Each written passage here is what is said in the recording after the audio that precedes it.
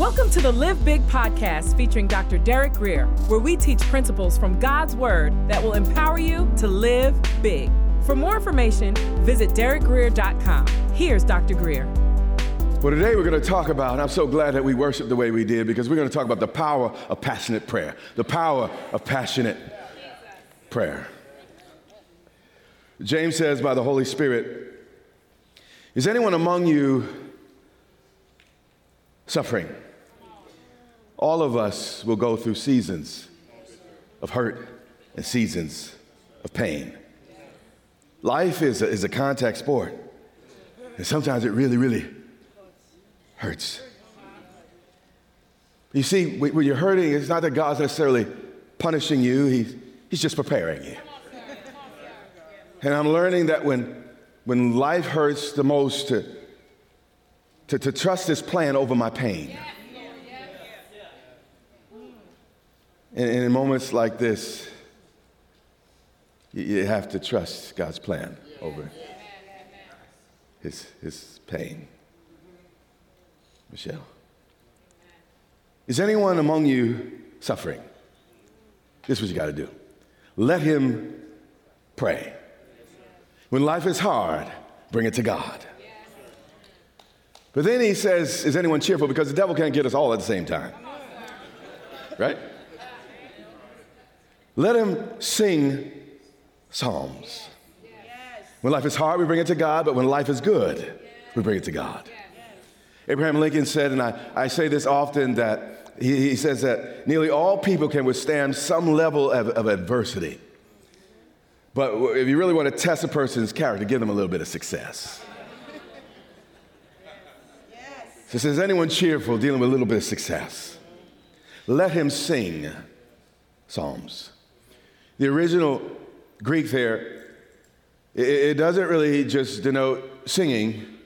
It denotes public singing. It denotes singing with a band in public worship. And here's the question. Will you still come to church when your bills are paid? Will you still come to church when your love life is on track? Will you still come to church when you have a slew of comfortable options instead of? And then he continues, says, is anyone among you sick? So in his congregation, he had people that were suffering, people that were having high moments, but he also had those that were sick. And we see here that Christians will not only face good times and bad times, but we will also at times face physical illness. But God misses nothing in his plan. He said, if that's the case, this is what I want you to do. Let them call for the elders, plural. Doesn't mean it has to be bishop. You know what I'm saying? Too many of you to always be bishop, all right? Just had to put a word in for that. But on the Breakthrough Sundays, I am here and I am laying hands till I'm tired. Let them call for the elders of the church. So when we're hurting physically, we need people who know God's word and people who love us. And we need them to pray a prayer of agreement over us. He said, and let them pray over them, anointing them with oil. Watch this. In the name of the Lord. Now, the oil symbolizes the Holy Spirit, but it's really believing in the name that heals. In Exodus 5 and 15 and 26, the Bible says, God is, every time God uses the name Jehovah, he adds a descriptive because people didn't know who he was yet. Now, we're looking back. We've already seen Jesus, and we've had all these Bible lessons and the rest, but as the Bible was just being recorded, and people didn't exactly know who God was. So he would say, I'm Jehovah Jireh. I'm the God that will provide for you. I'm Jehovah Nisi, I'm the God that will be your banner in times of war and battle. But here he says, I am, not just as something I do, I am Jehovah what? Rophe, the Lord who what? Heals. So healing is not just what God does, pay attention, it's who he is. To deny healing is to deny God. So why do we still die? Why? If God is a healer, why do we die? Well, I want to do something with your perspective here. You know, death is really healing for the believer. The Bible teaches that when we lay this body down and we receive resurrected bodies, they will be infinite, indestructible, identifiable, and inimitable. We will be full of energy, enthusiasm, no more pain, no more arthritis, no more dialysis, capable of never dreamed of, and extraordinary things. My Bible says, eye has not seen, nor has ear heard, nor has it entered into the heart of man what God has prepared for those who love him. Meaning our future is so bright, you have to squint to see it. There's stuff out there that God can't even put in the book. There aren't words to describe it. All we know is that when Jesus had his resurrected body, he was identifiable. They knew it was him, typically. We know that he ate bread. He knew he could be touched and felt. The nature of that body is awesome. And basically all that happens when we die is we lay this body down in order to pick the next one up. So death is not God's healing power failing. It's God's healing power just beginning. Just beginning. Psalms 90:10, Moses said this: the days of our lives are 70 years. And if by reason of strength, meaning you're just a strong person, you'll live, to 80 years old. So most of us live to 70, and that's actually what's recorded in the averages in the U.S. nowadays. And some of us, by reason of a lot of different things, we're living now into our 80s. But I expect, by the way, to live into my 90s. So y'all are going to expect me to be around for a minute to get on your nerves just a little bit longer. Yet their best, or their boast, forgive me, is only labor and sorrow. God has designed this life so that we will all age out at some point. Now, if it was perfect, he'd keep us in this thing. No, you didn't catch that. It's when everything's perfect, that's when we go on eternally and infinitely. But he said, you know what, I'm going to, because it's so bad down there,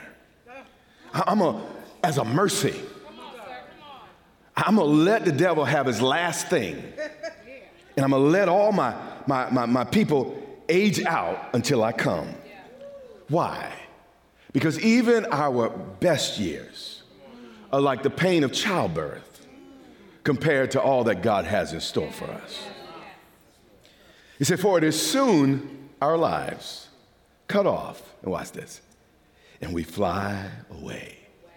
In that great getting up morning, fare ye well, fare ye well. This past week, Mama Joyce went on to her reward. And she was ready to go. My wife told me, tell me if this is correct, that she woke up in the morning saying, I'm still here. She was trying to let this thing go. And she wake up disappointed. I'm still here. I'll fly away. Oh, glory. I'll fly away. When I die, hallelujah, by and by, I will fly away. James 5:15. And the prayer of faith will save the sick. A prayer prayed in faith, though, is not believing that God will do it. That's important. That's the way your last pastor taught you how to pray, but it's not how the Bible taught you to pray. Believing or faith-filled prayer is believing that at the cross he already did it.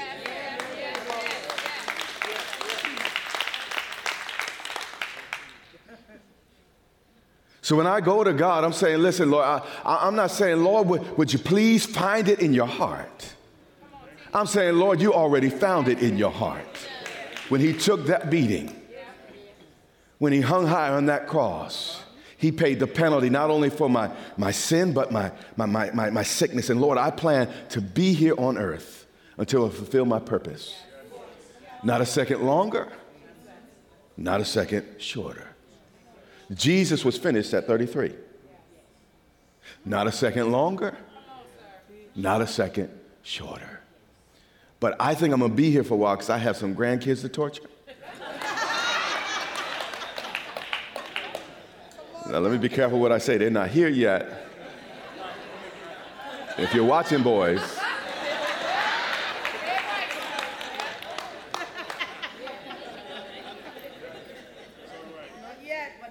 I have the next generation to pray for. I'm going to be old up in my room talking about, hey, baby. The pastor will be right now. I feel something. I got to pray for it. Just like I do today, I'm going to be doing the same thing, praying for the next generation. And the prayer of faith will save the sick. And the Lord, when you pray in faith, though, believing that he already did it. And the Lord will raise him up. Why? Not because we deserve it, but because it's who he is, and it's just what he does. And if he has committed sins, he will be forgiven. Now, notice the word if here. It's important.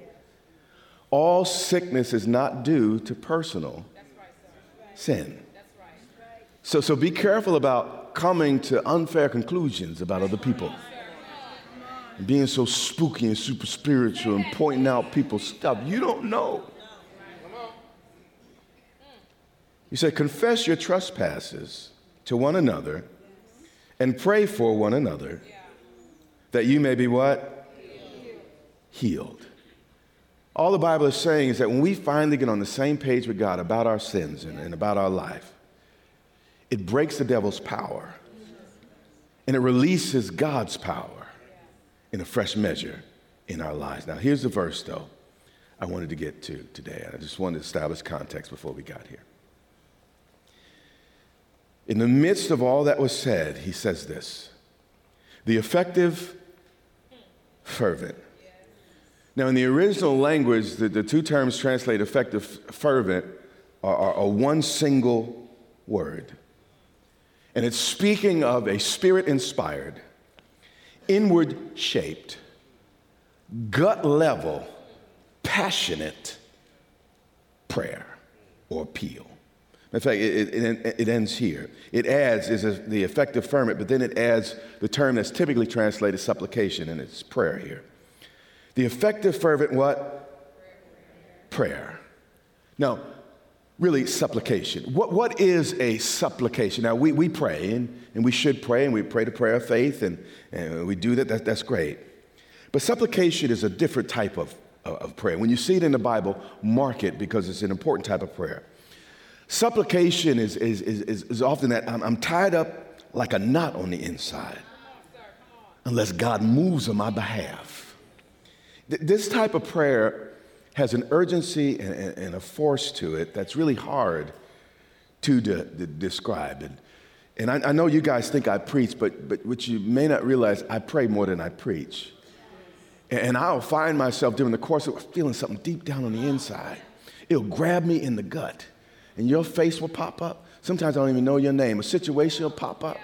And I sense an urgency I can't explain. I got to pull away. My face changes. Everything about my demeanor praises because I'm moving into supplication. Do you hear what I'm saying? And then there's something urgent happening. And I wish that pastors would learn more than how to preach, but learn how to pray. Because if we would learn how to pray, in fact, if we would learn how to pray, our situations would be covered so much better. But unless you've ever really prayed a prayer that it felt like your life was dependent on God hearing it, you won't understand this type of prayer.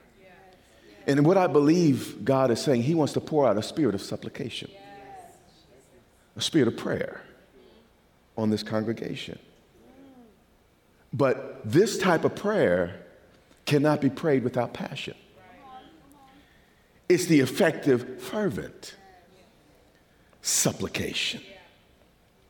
Charles Spurgeon said, I don't think the devil cares how many churches we build, if only lukewarm preachers and people are in them.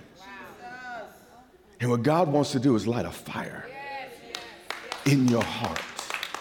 He wants to scream on the inside until you begin to sense it and you begin to yell out and call out with the same intensity that God feels for that need. And I don't even know if it could be the same, but it can be close. We'd probably bust if we desired the best for us as much as God did.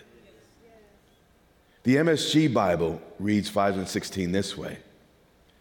The prayer of a person living right with God is something powerful and to be reckoned with. How many of y'all want to be somebody to be reckoned with spiritually? So put your desire to preach on the side and put out front, Lord, teach me how to pray. Teach me how to pray.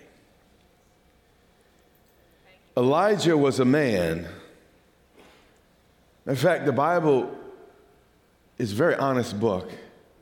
It talks about the good things about its leaders and God's children, but also the bad things. And Elijah was a very, very flawed individual. He suffered from bouts of depression. He got angry and despondent. At times he was fearful. He even had some abandonment issues. He had lots of things going on. But God, this is important, because the example that he uses for fervent, effectual prayer is Elijah. Meaning, if you want to know how to pray this thing to get God to respond, you got to go back to this guy. And God didn't answer this guy because he was perfect or because he was great, but largely because he was passionate. The most powerful weapon on earth is a soul on fire. The thing the devil fears the most is you catching on fire for your God, his truth, and his word. He said, listen, I want to teach y'all how to pray. But immediately you're going to say, but he was a prophet. Or immediately you say, but he was a better man. He said, no. Elijah was a man with a nature just like ours. He was one of us. But he prayed. Not a formulaic prayer, not a disengaged, yawning prayer. But he let God's word work into his heart until he actually sensed the very sentiments of the divine. It's one thing to pray in your head, it's another thing to pray from your heart. I often pray from my head. And many times God even answers those prayers. But supplication is those moments when it comes down from deep within. And he didn't just pray a prayer and fall asleep. He prayed earnestly. The word translated earnestly is really a Hebraism. It was, just like we have slang, the Hebrews had Hebraisms, and it's Hebrew slang, if you will. And this word earnestly literally means, this is the Greek, is in praying he prayed. And we didn't know how to translate that, so we said earnestly. So today we would say, and he prayed a strong prayer. Elijah understood that desperate times call for desperate measures. So if we would do some real praying in our praying, if we would do some real praying in our praying, if we would pray in our praying, not that prayer and I'm off, but if we would really pray in our praying, we will get results like Elijah. He prayed earnestly. He dug in. And he prayed a prayer that actually came from his spiritual diaphragm. Diaphragm is that membrane, a muscle, if you will, that's right at the bottom of the lungs, but right above the stomach. You know, the reason why babies can cry so long and not lose their voices and not get tired. Isn't that amazing? The reason is because they cry from their diaphragm. They cry from their real voice. Not their professional voice.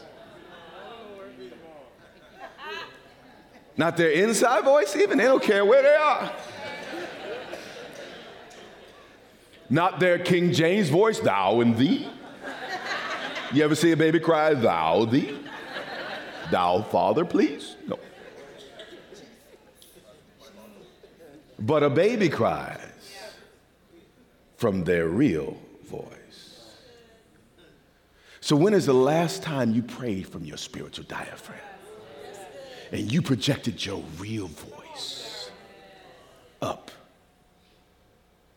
to heaven? He prayed earnestly and specifically that it would not rain.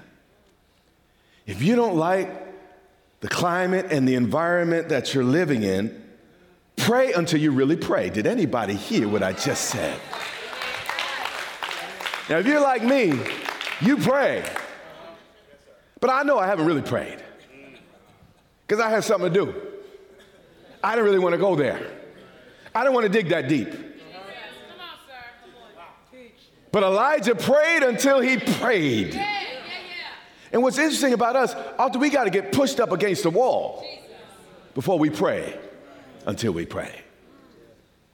But I'm learning to just take a little bit of time. And in all my busyness, if I would pray until I pray, I might be up against the wall just a little bit less. Leviticus 26 and 18, here's the key. Elijah was actually praying the word of God, the revealed will of the Father. And after all this, after all my warnings, the Bible is saying, if you do not obey me, then I will punish you 7 times more for your sins. Anybody happy we are in the new covenant? Glory to Jesus. Listen, it's not just a blank page between the old covenant and the new covenant. There's the Jesus Christ and the cross. It's not lambs and sheep anymore. All those types have been fulfilled. And our reality is a little different on the other side of that contract. People say weird things like God changed, or it's a different God in the New Testament, New Covenant. No, it's just a different covenant. You have been listening to the Live Big podcast with Dr. Derek Grier. For more information, visit derekgrier.com or follow Dr. Grier on social media.